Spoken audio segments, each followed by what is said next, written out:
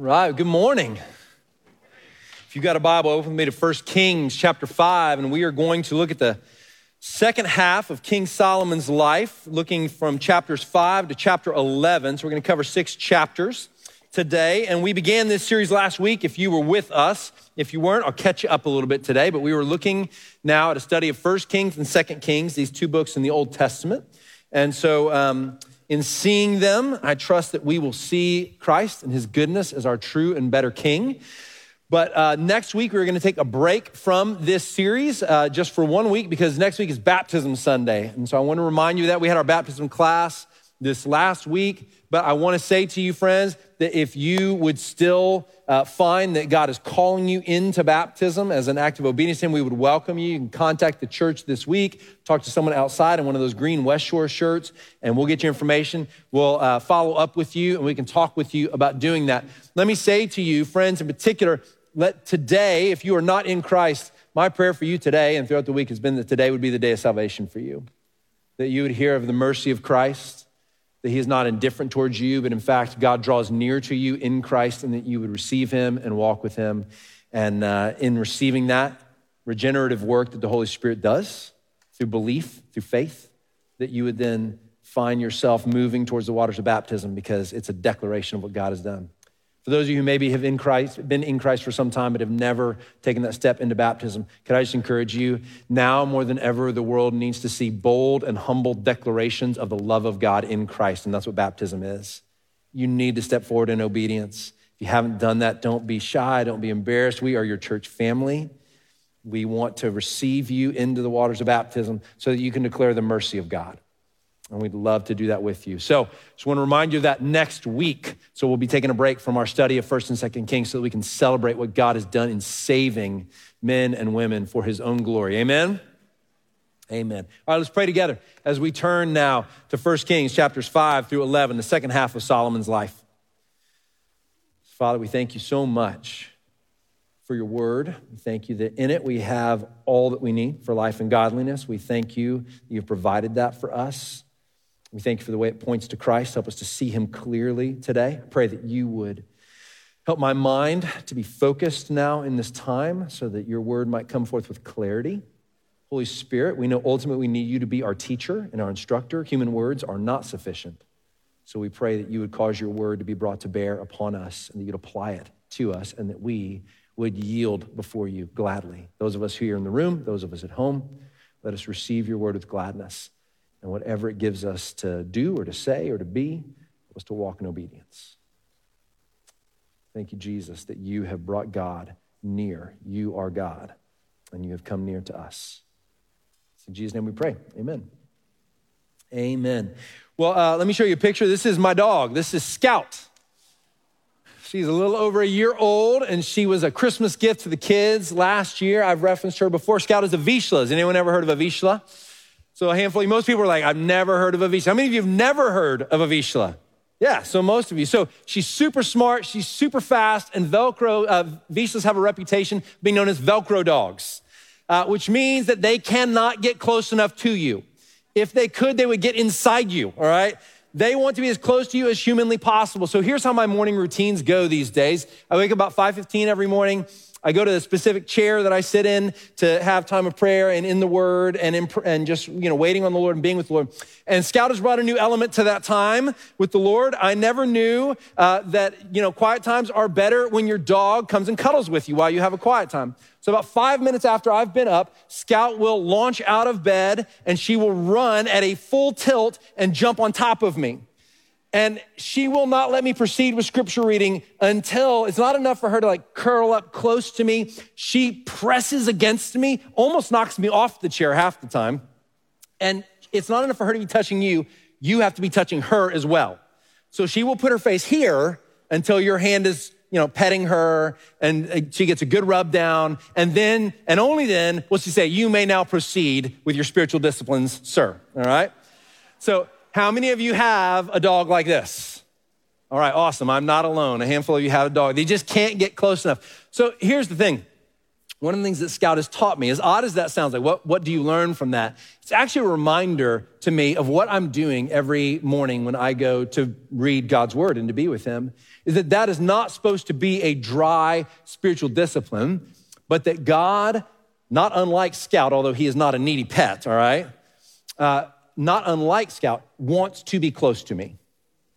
He wants to be with me.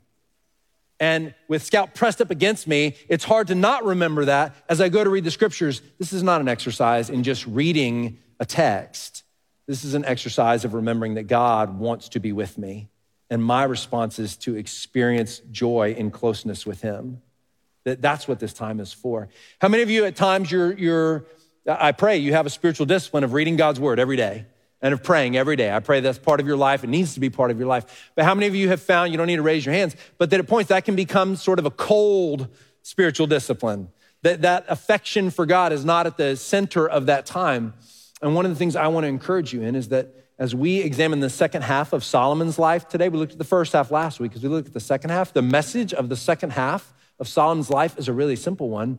It's that God wants to be with his people, and he has gone to great lengths to be with us. In addition to that, we also learn the lesson that too often God's people do not respond to that initiative that he has taken to be with us with love and obedience. We respond with the opposite of apathy and disobedience. And unfortunately, that's what we'll see in Solomon's life. But I want to then show you, the question's going to come to us.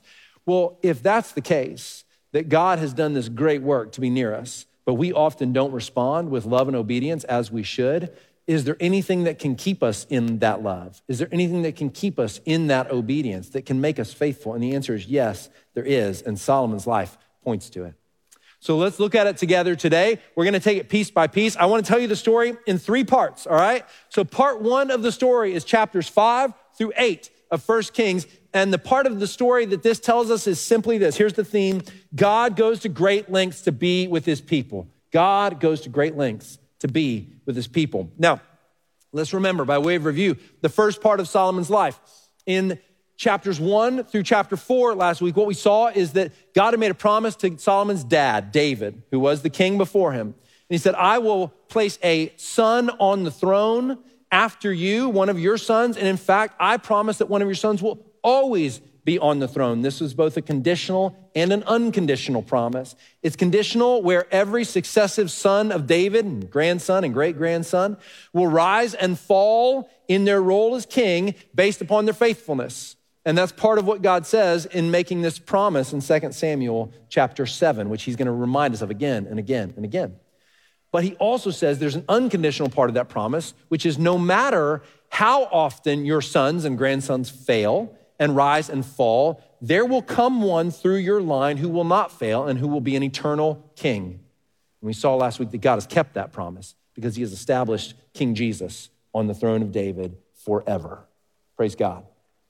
So that's the first part that we saw. And then we saw that even in the midst of Solomon sowing some seeds in his life that were unwise and unrighteous, and we're going to see those seeds come to fruition this week at the end of his life. How many of you know that you can sow seeds early in your life that reap bad harvests later in life?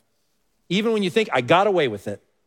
And years later, the fruit of that unrighteousness is borne out in our lives. And so this vigilance and diligence is called for. But even in the midst of that, God does something remarkable. In chapter 3, last week, we saw that he comes to Solomon by his own initiative, and he says, ask anything of me that you want, and I'll give it to you. And Solomon rightly asks for wisdom. And then the rest of the chapters we saw were a demonstration of that wisdom. He shows that God has fulfilled his promise in making him wise to discern in difficult court cases. He presides and shows profound wisdom. And then in chapter 4, we saw that he sets up the administration of his kingdom with great wisdom. In other words, his wisdom spans difficult cases judicially all the way to administrative action and the details of establishing and running a kingdom. Solomon is wise because God keeps his promises. That's what we've seen so far. Now we turn the corner to another stage of Solomon's life in chapter 5. And in this, we will find that there's a part of the promise that we didn't talk about last week because I wanted to save it for this week, all right? So when God in 2 Samuel 7 says to David, I'm going to establish one of your sons on the throne, that's not the only part of that promise that he makes. there was another part to the promise, and it was this: David, you want to build a house for me, a temple. You want to build a place for me to be worshiped and for me to preside over the nation and draw near to my people. You want to do that. I'm not going to allow you to do that for a variety of reasons, but your son after you will do it. Here's what I want you to understand. As we come into chapter 5, now what we're coming to is the part of Solomon's life where he's going to begin to live out what he perceives to be his life's purpose.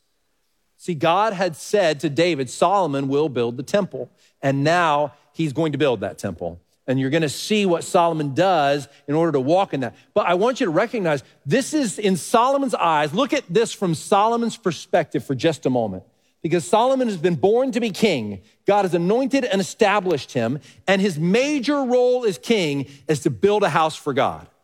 Above all other things, this is the pinnacle moment of Solomon's work and establishing his life. And so we're seeing someone walk in God's purpose for their life, the thing that was spoken about them before they were ever born, that they would do this. Now, one of the things to recognize there is, do you and I recognize that God, according to Ephesians 2:10, if you're in Christ, he has established good works for you to do and to walk in before you ever came to Christ, before you were ever born. He prepared those things for you to do.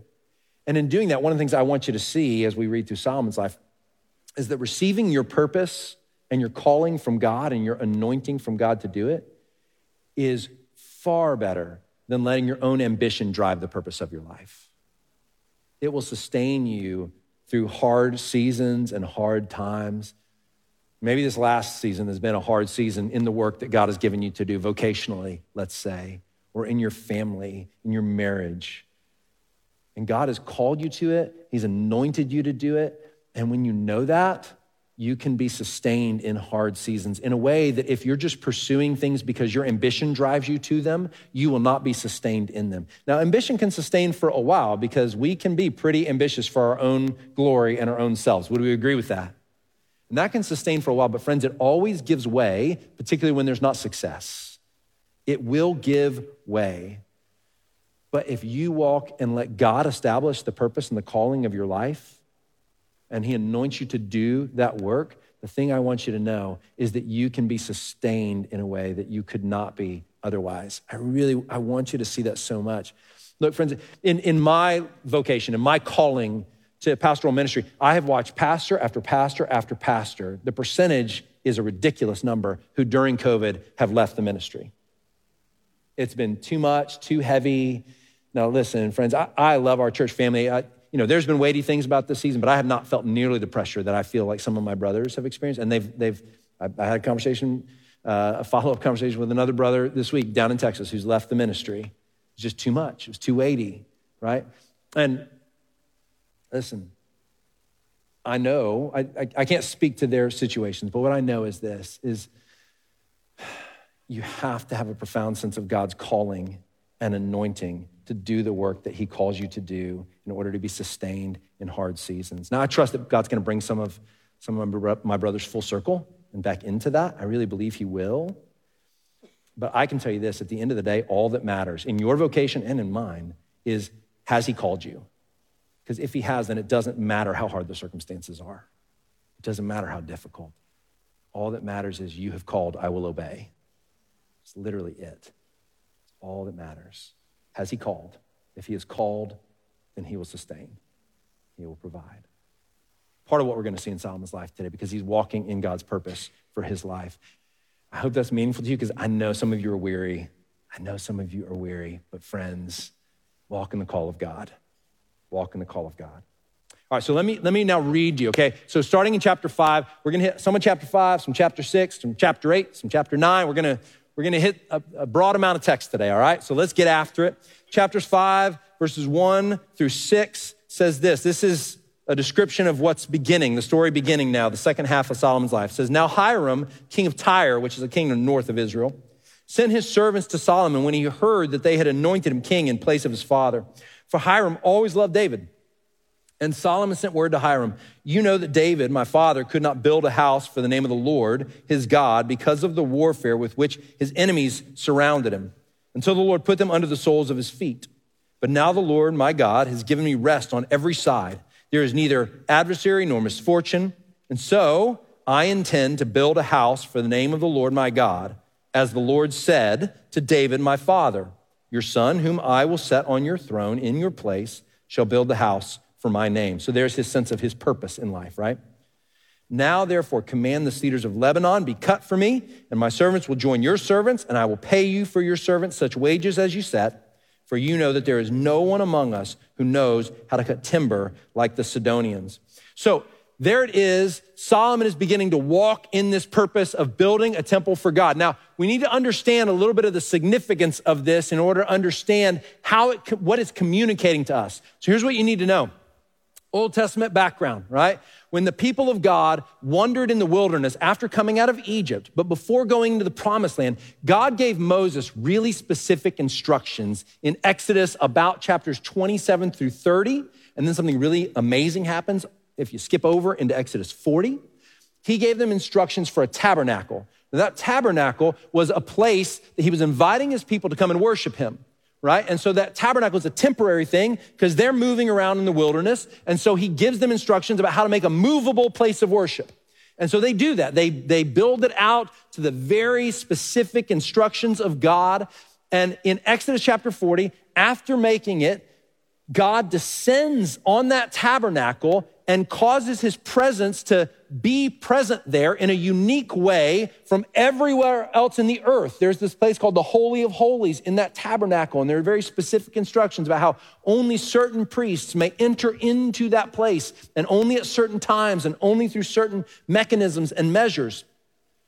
When we turn now to 1 Kings, and we're in chapters 5 through 8, which describe Solomon building the temple, what we're getting is a permanent version of the tabernacle. So they've come into their home now. They've established Jerusalem as the key to the kingdom, the center of the kingdom. And now Solomon is going to build a permanent home for God. If the tabernacle was moving around and went with them wherever they went, now we're going to have a permanent home for God.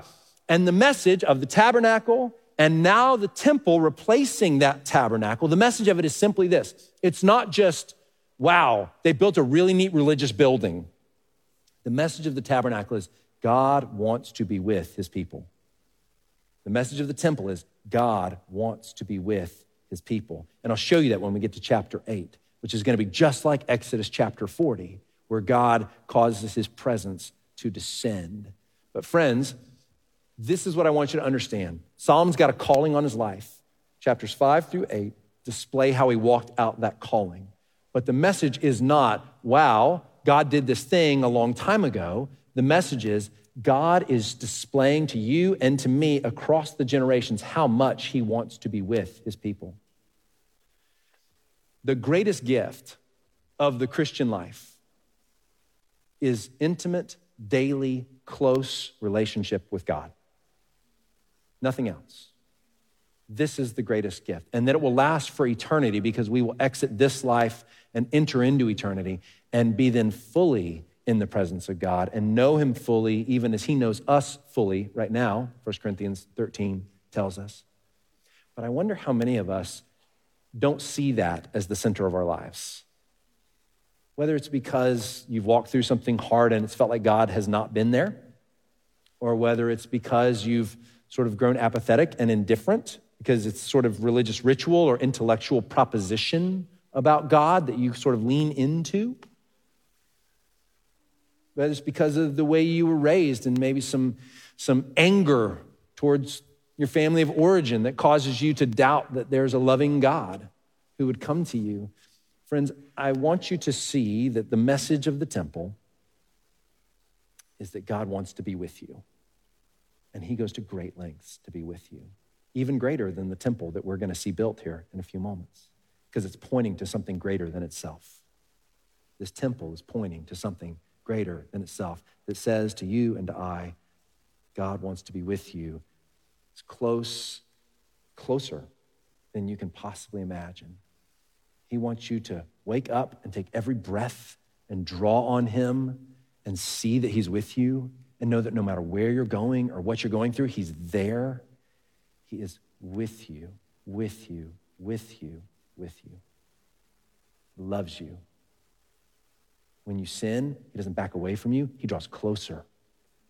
He leans in. He adores you. He feels sweet affection for you. He delights in you.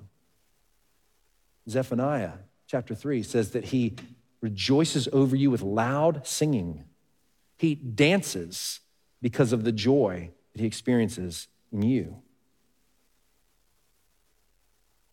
So don't see the building of an old religious building. See a message from God.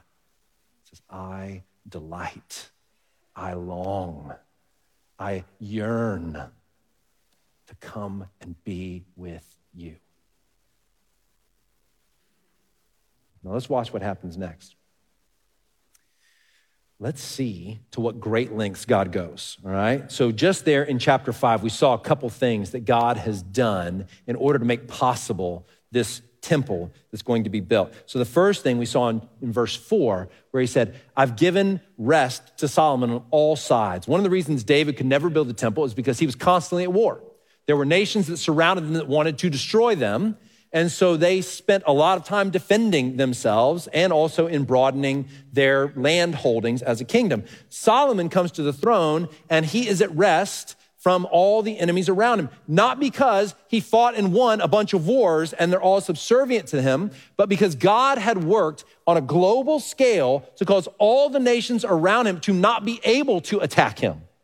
He had limited their power and drawn their boundaries in such a way that now Egypt and Philistia and Syria and all these nations that surrounded them and Moab, they can't attack Israel. In other words, God wants to draw near to them through the building of this temple so much that he controls global events to make it happen. Isn't that cool to think about? Now, the next thing that we saw was in verses 1 and 7. He gave Solomon favor and success in his business and his foreign affairs. In other words, he didn't just make him wise, he gave him success in every endeavor. That's why you see Hiram, this king of Tyre, who does not worship God, does not love God, and does not know God, say, hey, you know what? I want to provide all the materials you need to build the temple. So God, and he does this, has a way of taking people who don't know him and don't love him and using them to get his worship accomplished, which is pretty amazing. So those are the lengths he's gone to so far. Now go with me to chapter 6. Now, chapter 6 and chapter 7 are those chapters when you read through your Bible that you go, God sure is giving a lot of detail about how he furnished a building, right? So there's all this, I put up these cedar planks and then I poured gold over that. And there were these cherubim angels that were crafted and they were put here. And then this altar was put there. Have you ever read through that and been like, what is the point of this? Like, why are you telling me all this? Here's why he's telling you. He goes to great lengths to be with us. And he wants you to see how ornate and specific and beautiful and intentional he is in bringing about your ability to come to him and be with him. That's why all that's there. So next time you read through that, just think, oh my goodness, you're telling me you want to be with me. Don't think, well, that's awfully nice that washing bowl was made of gold. All right, that's not the point of that text. But chapter 6 and 7 talk about all these furnishings. I want to point out one verse to you in chapter 6. In chapter 6, verse 7, we find these words. When the house was built, it was with stone prepared at the quarry so that neither hammer nor axe nor any tool of iron was heard in the house while it was being built. Now, again, you read that and you think to yourself, okay, is it just because they wanted a really quiet workplace? I mean, is that what that was about? Like, why are we getting this description of no iron tool being used on these stones that are being laid as the foundation for the wall? Here's why. You got to know a little Old Testament background of what's happening here. When the people were preparing to come into the promised land, so years and years before this, there is an altar that they are commanded by God to make, and it's on a mountain called Mount Ebal, right? And so he says, when you come into the land, you will build an altar on this mountain that's right like in the entryway into the land that I'm giving to you. And I want you to establish it there so that you always have a reminder of what I've done. I want you to remember that you are called, an altar is a place of worship. It's a place where you give sacrifices to God in order to express your love and affection and your worship for him. And I want you to establish this altar at the entrance of the land because I want you to always remember what I have done and that your right response is to worship me. Does that make sense so far? And he gives specific instructions. This is in Exodus 27. he gives specific instructions about that altar. He says, when you make it, he doesn't say this about any other altar, but this one. He says, when you make it, I don't want you to use any iron tools on it. Okay, why? There's two reasons why. Because he is both displaying, I am so holy that I cannot be worshiped just with sort of human tools. You need something greater. And the second thing, and even more important for our purposes, is that he's saying to the people of Israel, I will provide everything that is needed for me to be worshiped. You don't need to cut the stones. You don't need to shape them. I've provided them. You take them. Your job, put them in place, stack them up, and then worship me by bringing sacrifice to me. He's communicating the same thing in the building of the temple.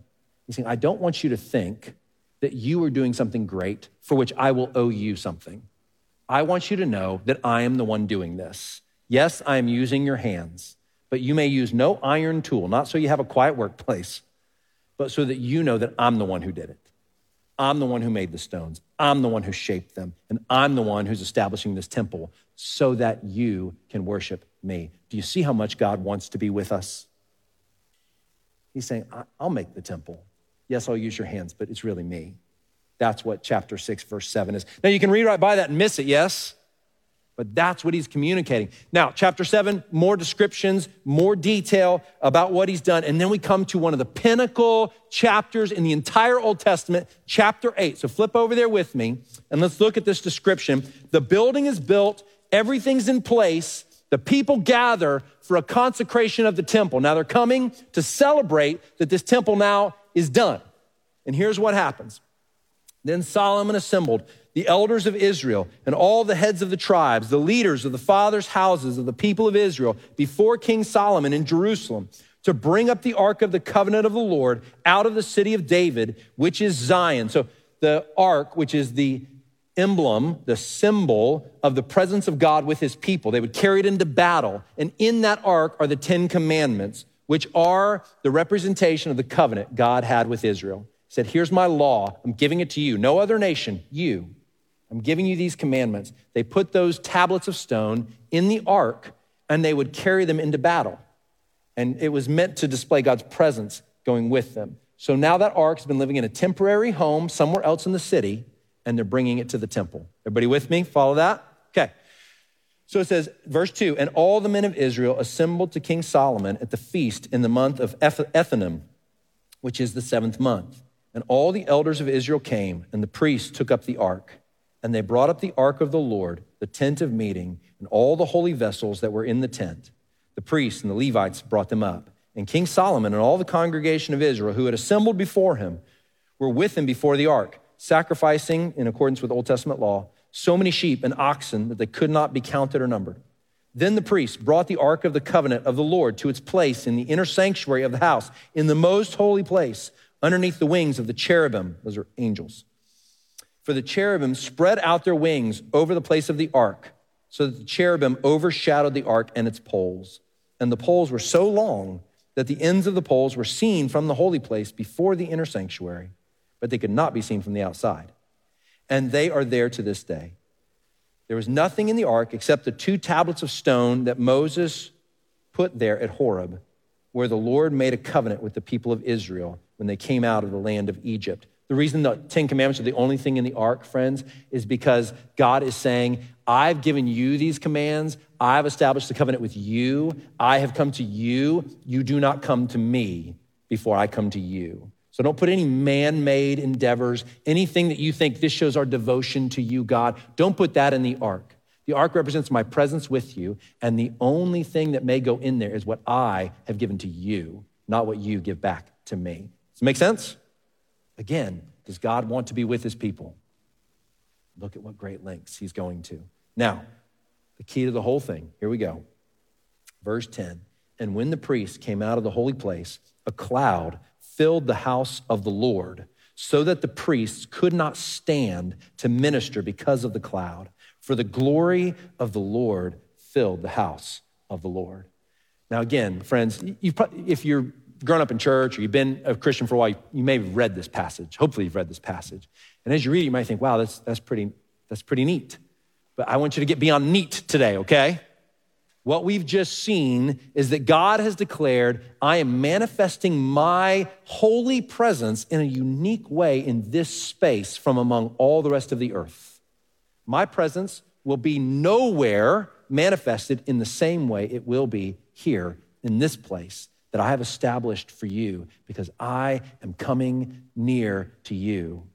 And what happens in those verses, 10 and 11, is almost word for word what happened in Exodus chapter 40. Moses could not stand as the cloud descended on the tabernacle because the holy presence of God was there, and he had to back away because of how powerful that was.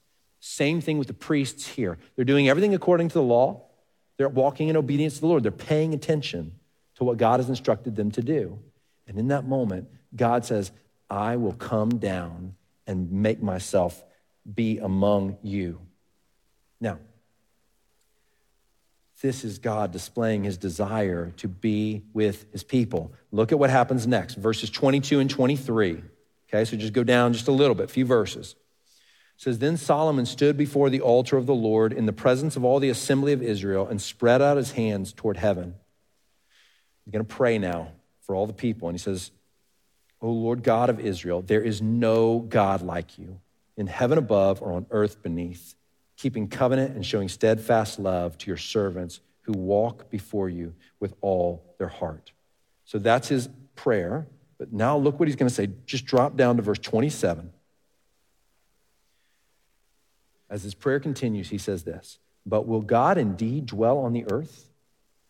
Behold, heaven and the highest heaven cannot contain you. How much less this house that I built? Yet have regard to the prayer of your servant and to his plea, O Lord my God, listening to the cry and to the prayer that your servant prays before you this day, that your eyes may be open night and day toward this house, the place of which you have said, my name shall be there, that you may listen to the prayer that your servant offers toward this place. So we get a hint there. I want you to see two things in chapter 8. Number one is I just keep repeating this idea. God is declaring his desire to be with his people. But then second, did you notice what he says? He says, look, in spite of what we've just witnessed, how you have caused your presence to manifest itself here, ultimately what we know is being manifested here is not the fullness of your presence because you don't dwell in human dwellings. That's not who you are. You are above that and beyond that, and we recognize it. And so he says, you have caused your what? Your name to dwell here. Now that's going to become important in just a moment of how we see, as wonderful as this temple is, it's not enough. It's pointing us to something better than it. A different kind of temple, a better place of worship, and a better means of worship. The temple is not an end unto itself. It's a sign pointing us to something better that we need. So he says there, your name is here. Not the fullness of your presence, but your name is here, and you don't dwell here. So there's a hint there about something more that's going to be needed. So that's part one. The theme of Solomon's life, the purpose of his life to establish this temple is the whole story is God wants to be with his people. Now, how should God's people respond? With love and obedience and faithfulness. Is that how they respond? Oh my goodness, no. So the next part of the story, part two of the end of Solomon's life, the message is this, the theme is this. In spite of all that God has done to be with his people, God's people don't respond with love and obedience. They do not respond with love and obedience because we need something more than even this temple where God has come to draw near. So let's see what happens.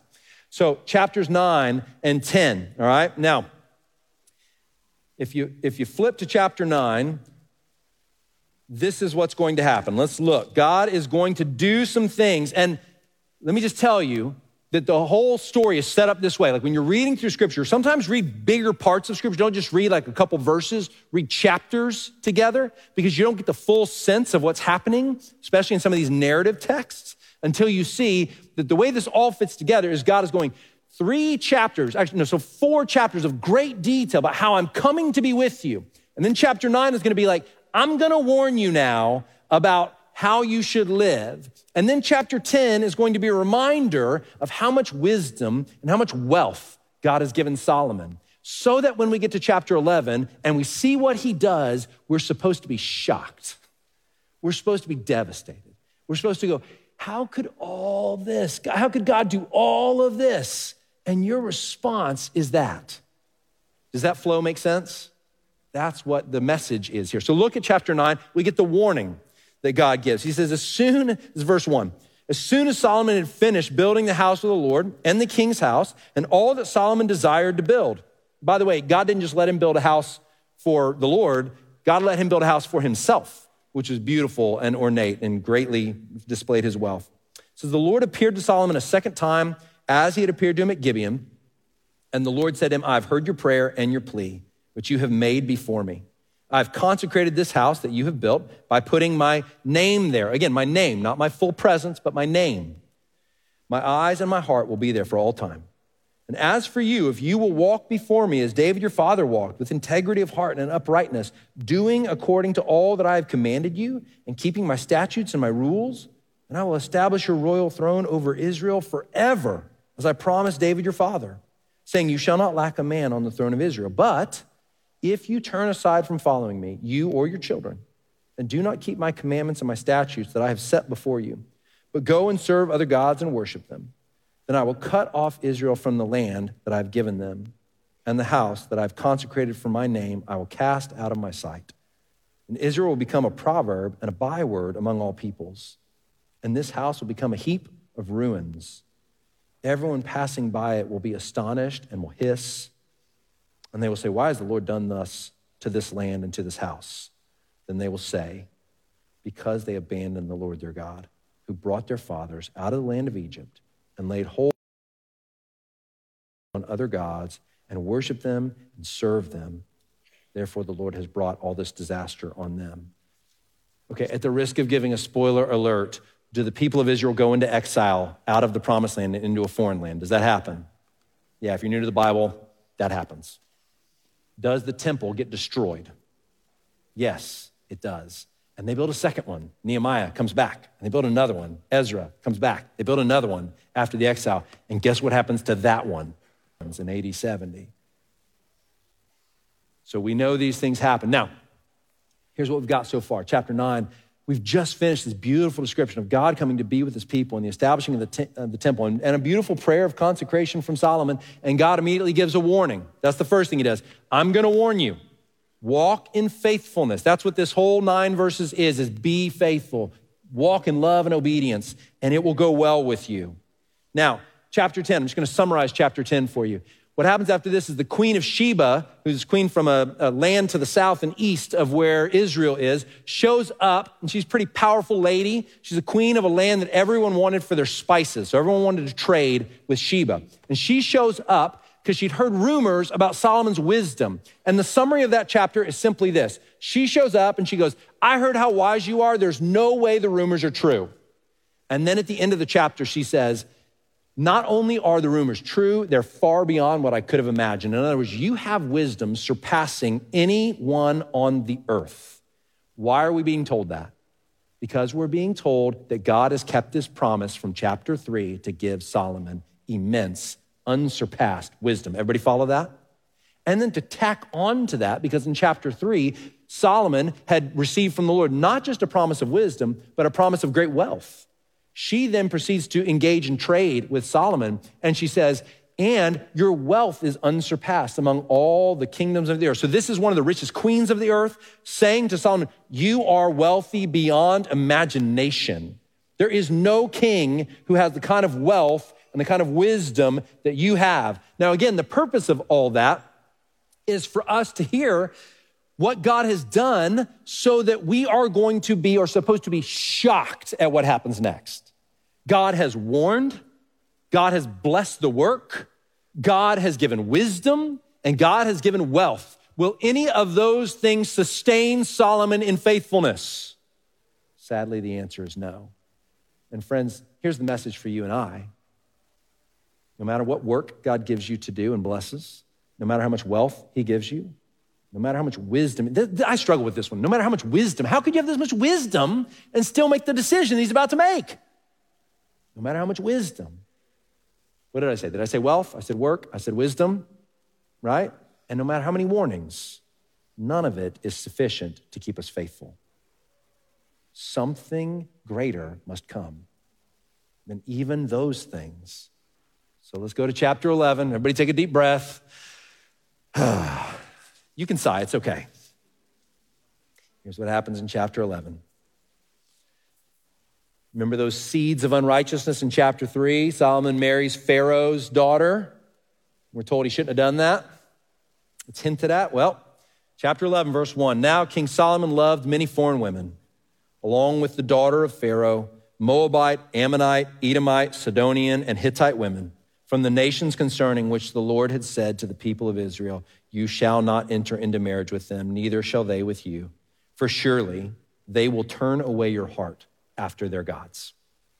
Solomon clung to these in love. He had 700 wives who were princesses and 300 concubines, and his wives turned away his heart.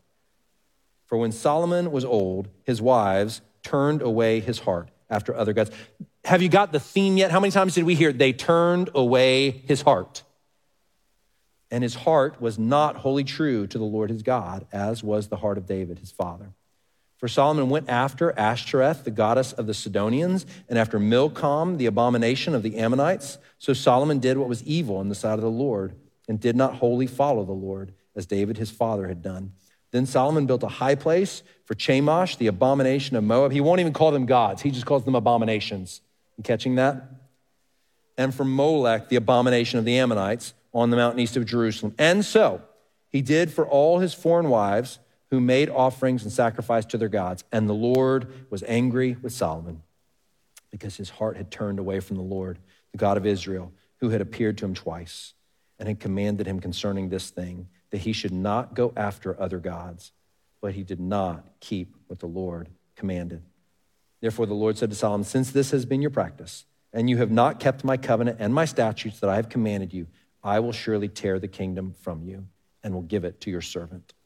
Yet for the sake of David, your father, I will not do it in your days, but I will tear it out of the hand of your son. However, I will not tear away all the kingdom, but I will give one tribe to your son for the sake of David, my servant, and for the sake of Jerusalem that I have chosen. So chapter 11, here's what we've just heard. The kingdom is going to be divided in two. Israel will be divided. God in faithfulness will keep one of David's line on the throne of one tribe, right? And he considers Judah and Benjamin to be like one. They're two tribes, but they're so closely related, he really speaks of them as one. And the rest of the nation will be ruled by a different king, not from the line of David. And everyone will be the worse for it. Solomon does not walk in faithfulness in spite of the fact that God has drawn near. Now, a couple lessons here. Number one, the time we have to be most vigilant about not sowing seeds of unrighteousness that will years later produce a harvest of unrighteousness is when we're actually walking in the favor and blessing of God the most. That is the time it is easiest to excuse sowing seeds of unrighteousness. Oh, God's blessing my work. There's so much good stuff happening. Clearly, God favors me. Clearly, things are going well. Clearly, I know how much he loves me. And in that moment, have you found that it's very easy to justify, but I'll just do this thing over here, which isn't totally on the up and up. Yes? That's the time it's easiest, and that's exactly what's happening with Solomon. God is pouring out wealth upon wealth and wisdom upon wisdom, and yet he still justifies, well, I'll just, you know what, like, just a military, I need this political linkage here, so I'll marry this woman. She's kind of cute. I think I'll just, it's God, surely it's going to be okay. He goes on into these seeds of unrighteousness. So friends, the vigilance that we need to not sow those seeds in seasons of victory and in seasons of blessing. Now, here's what, I already said this. I'm just going to repeat it here real quick. If all the wisdom and all the wealth and all the work, all the warnings, if they're not sufficient to keep Solomon faithful, then what is? That's the question that should be ringing in our ears, right? Okay, well then what on earth if he gets all of this and God's presence comes to dwell with them, he places his name on the temple, If that's not enough to keep him faithful, then what is this story about? What is it pointing to? And that's where we turn to the third part of Solomon's life, which is actually not during Solomon's life. It's all the way forward into the New Testament. Because in the New Testament, we have God establishing the third theme of Solomon, the end of Solomon's life, the story. And it's this: God provides a better temple. God provides a better place and means of worship, and his name is Jesus. He is the better temple where we encounter God. Let me show you how Jesus is a better temple than the temple of Solomon. And here's why this better temple can keep us faithful. Where the old temple could not cause the people, in spite of the manifestation of God's presence there, in spite of the glory of God descending and dwelling among them and saying, I want to be with you, in spite of all of that glory and goodness, it could not keep Solomon nor the people faithful, and so they go into exile. Is there anything that can keep us faithful? Yes, there is. His name is Jesus, and he has done so much to bring you into the presence of God, to draw God near to you, that he can keep you faithful. We sang at the beginning of our service, he will hold me fast. My love is often cold, but he will hold me fast. Do you know that in Jesus, you have a true and better temple who is able to keep you faithful? So let me show you how. Let me show you how he is the better temple. So in Jesus, we have a temple who was destroyed and raised. This earthly temple was destroyed and never raised again in its glory. In the second temple, we do not see, even when Nehemiah and Ezra come back into the land and they rebuild the temple, we get no description of God's presence manifesting itself there in the same way that we did in this. There is no deep sense in which God will allow an earthly temple to be reestablished in a way that causes his glory to be manifested there. Why? Because it's pointing to Jesus, who, though he was destroyed, was raised. And where an earthly temple is temporary, Jesus as our true temple is what? Permanent. Do you know what that means? It means Jesus as our temple, as our place and means of worship of God, the way that God says, I want to be with you, is never separated from us. He is destroyed and raised and lives forever at the right hand of God to facilitate the worship of the people of God. He is right now interceding for you at the right hand of God. He is right now representing you before the throne of his Father. He is right now among us as we worship God through him. He is right now present in a way that is beyond your wildest imagination. And we walk in here without any sense of expectation that he would do anything powerful or mighty among us. It's astounding. Come with expectation. Come with fervor and excitement and energy and joy, and give yourself unabandonedly to God when we come to worship him, because he is our temple who is here saying, I want you to be with me, and I can never be separated from you because I live. I live forever. I live. Not only that, this temple, this earthly temple, was established at pretty significant cost. And I promise you that if you had been there, you would have thought, wow, the effort and the energy and the resources applied to making God's presence here with us is so remarkable. The cost that was paid by Jesus to become our temple was his own blood. It is a compelling cost. Over time, no matter how much money is spent on an earthly building that causes you to go, wow, what a beautiful thing, eventually it gets old. If you stand in front of the most glorious building in all the earth, do you think if you looked at it every day over the course of a year, it might become kind of secondhand to you, like, no big deal? You think? Let me tell you how I know that. How many of you have ever lived in a place where there are mountains? And you look at the mountains every day, and eventually it's just like the first time you drove out there, weren't you like, this is amazing? And then over time you go, yeah, they're just the mountains. They're astounding. They're astonishing, right? Amanda and I talk about this all the time. Where we lived in Texas, not that pretty, a lot of brown. And then we moved here, and there's rolling hills and green and trees that are, we drove here, we're like, I can't believe we get to live in a place that's beautiful. Now I drive through it, and I'm like, it's okay. It's gorgeous here. The cost that Jesus paid to become our temple is part of what compels us. When you look at his sacrifice the blood shed for you so that he could say to you, I want to be with you. Does it compel you? I pray it does. That cost will never not compel. Not only is Jesus a more compelling cost, not only is he the temple who was destroyed and raised, he is the temple, who will live forever. Do you know in Revelation chapter 21, verse 22, description of the new heaven and the new earth and the new Jerusalem coming into that place? You want to know one of the coolest parts of that chapter? Is at the end of it, we're expecting there to be a temple. It's the new Jerusalem. It's come down out of heaven. And we would say, oh, great, there's going to be a new temple, some new version of the temple, just like there was this temple in Jerusalem in the Old Testament. And God says, there will be no temple in the new Jerusalem that I have just brought down out of heaven. Why? Because I myself, God, and the Lamb, who is Jesus, are the temple. We are the permanent place of worship, and now we are with you. That's where we're headed. The new heaven and the new earth with Jesus as our temple. Not only that, I made a pretty significant point to try and point out that in chapter 8, we saw that God's name would dwell in this temple. In other words, not the fullness of his presence, but his name would be there. In Jesus, we have a temple in whom the fullness of God's presence dwells. It's not just a foreshadowing. In Jesus, you do not have just a taste of the presence of God. You have the full presence of God with you, in you. And that's the next thing. Jesus is a better temple because the old temple was a place you had to go to. You would journey, you would pilgrimage. Whole sections of the Psalms are called the Psalms of Ascent because they are the Psalms that the people would repeat and sing as they journeyed once a year to Jerusalem during the high holy days and the Passover in order to offer sacrifices and worship to God together as a people. But it was a journey, it was a slog, it was work, and they had to go there. And now Jesus, our temple, has said, I'm not some place you must go. I have come to you and dwell inside of you so that the temple is no longer a building to go to. It is a place, it is a person who has come to you.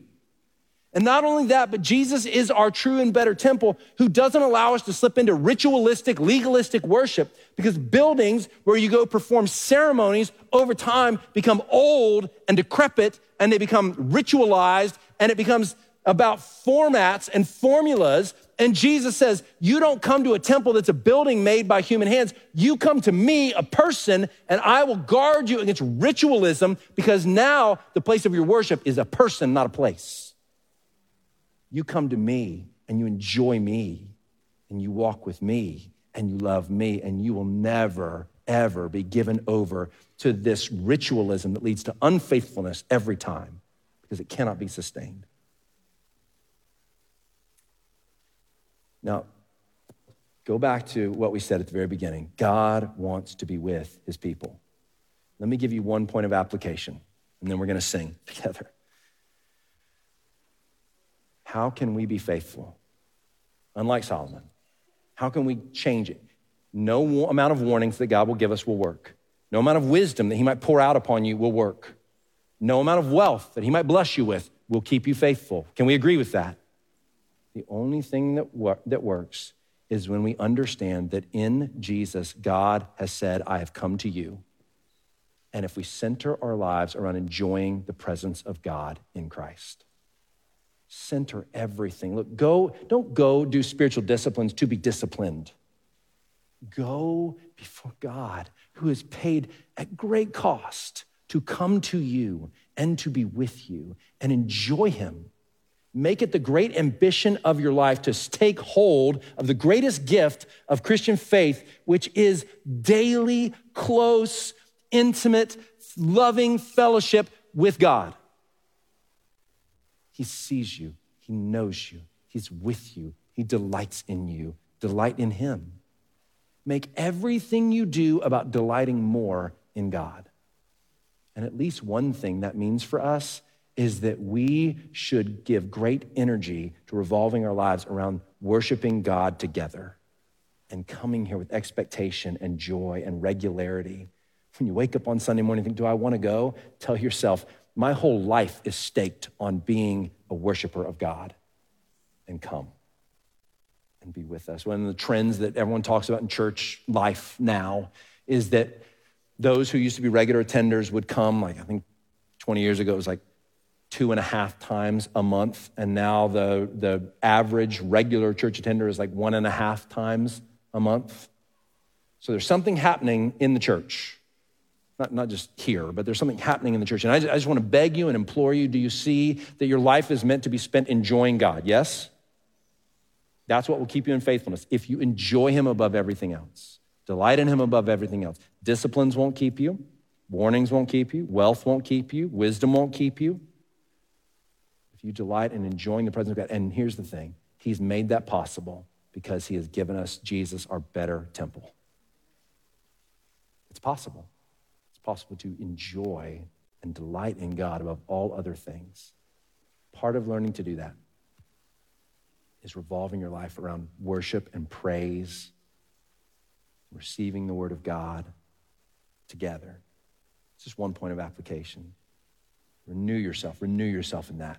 Come into the presence of God together. My hope is in the days ahead that we would find ourselves coming in here so hungry that what would explode out of us is passionate worship. Deeply biblical, mind-grounded in the word of God worship. That we would be renewed in that way, and that God would ignite a fire through that worship that spreads out of this building and into your workplace and into schools and into neighborhoods, that everywhere we go, the worship of God is brought forth. And it begins here. It begins here in this great gift that we have, brothers and sisters in fellowship and in worship of the King. All right, let me pray. Stand with me. We'll sing to the Lord to close our time. And Lord, we thank you for your word. Thank you for the story of Solomon's life. Thank you that you are not a respecter of persons, that you hide the flaws and the failings of your servants in the scriptures. Again and again, we see those flaws, and it reminds us that they're in us too. But we thank you that you have done something bigger and better than you did for Solomon. Jesus. Set our eyes on you. Would you receive our praises now? You're worthy of them. In Jesus' name we pray. Amen.